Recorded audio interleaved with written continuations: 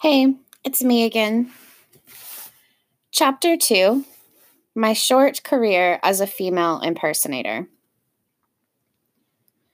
When I was 9 years old, my father took me to see The Sound of Music starring Julie Andrews.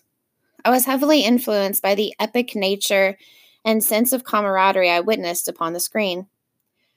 It was almost as good as The Wizard of Oz, which I never missed each year when it was shown on TV. I couldn't let another year go by without putting on my own theatrical extravaganza. I longed to taste stardom. Much to my luck, the school talent show was in the process of being cast. Late one day after school, I walked up to that time-slotted sheet and signed on as opening act. I thought I, if any, could fulfill the challenge.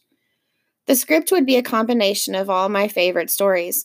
I would star as the heroine, Dorothy Vaughan Andrews. Our teacher, Miss Horton, was to direct. "There won't be any rehearsals," she informed us. "I'm trusting each of you to work up your parts on your own. We'll put the show together on opening night. We'll perform it in the style of an ancient pageant." Miss Horton was a horror story unto herself. She predated the Acropolis, wore Chinese silk dresses, and great amounts of powder and cheap perfume. The evening of the performance, I left home on a speeding bicycle. I carried a suitcase full of costumes and props. I used the safety patrol office, one of my favorite spots, as a changing room. I cannot begin to describe the thrill that tingled throughout my body as the curtain went up on my scene. I was stretched out on an imitation chaise lounge, looking not unlike Cleopatra. I had on a red dress, belted at the waist, and black patent leather high-heeled shoes. My hair was a simple terry cloth bath towel pulled back into a fashionable ponytail. Above my eyes, I had drawn thick, black, angular bars. I wore my mother's heirloom pearls and held a champagne glass, thrust grandly into the air. Before I could get out the first line of "There's no place like home," a great and hideous wall of laughter engulfed me from the audience. I said a swift prayer of thanks that my parents were out of town on business. I didn't lose all hope of recapturing the drama until I looked off into the wings and saw Miss Horton laughing hardest of all. I felt so nauseous, the only thing I could think to do was run to the boys' washroom, but Miss Horton stopped me. She said, "Get back out there. You are hysterical. Finish your scene." I tried to warn her of my illness, but she wouldn't listen. Not until I vomited all over the front of her elegant gown.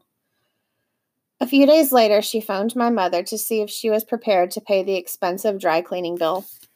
She must have told her the whole story, because after they hung up, Mother dear came into my room. I was in bed reading a book on baseball as penance.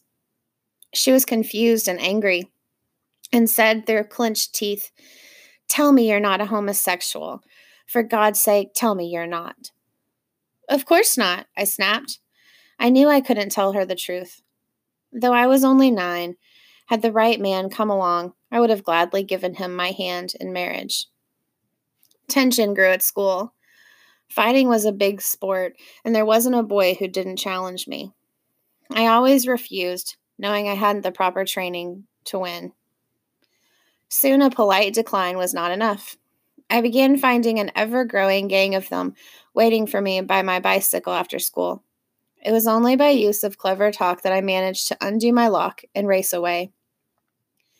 Finally, it was arranged with Miss Horton that I leave 5 minutes prior to the bell in order to get a safe head start. I was soon a complete prisoner to my pacifistic nature.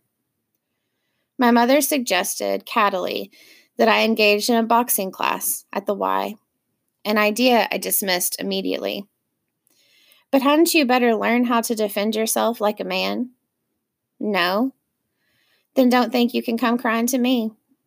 "I wouldn't dream of it." I ran away. I didn't get far, just 2 blocks. When I went back up the steps that led to our house, I swore never to waste my talents on an ungrateful audience again. I realized for the time being my career as a child star must play second string to my surviving grade school. I longed for the day I would leave Little Rock for the much warmer and more welcoming world of strangers. Thanks for listening. See you next time.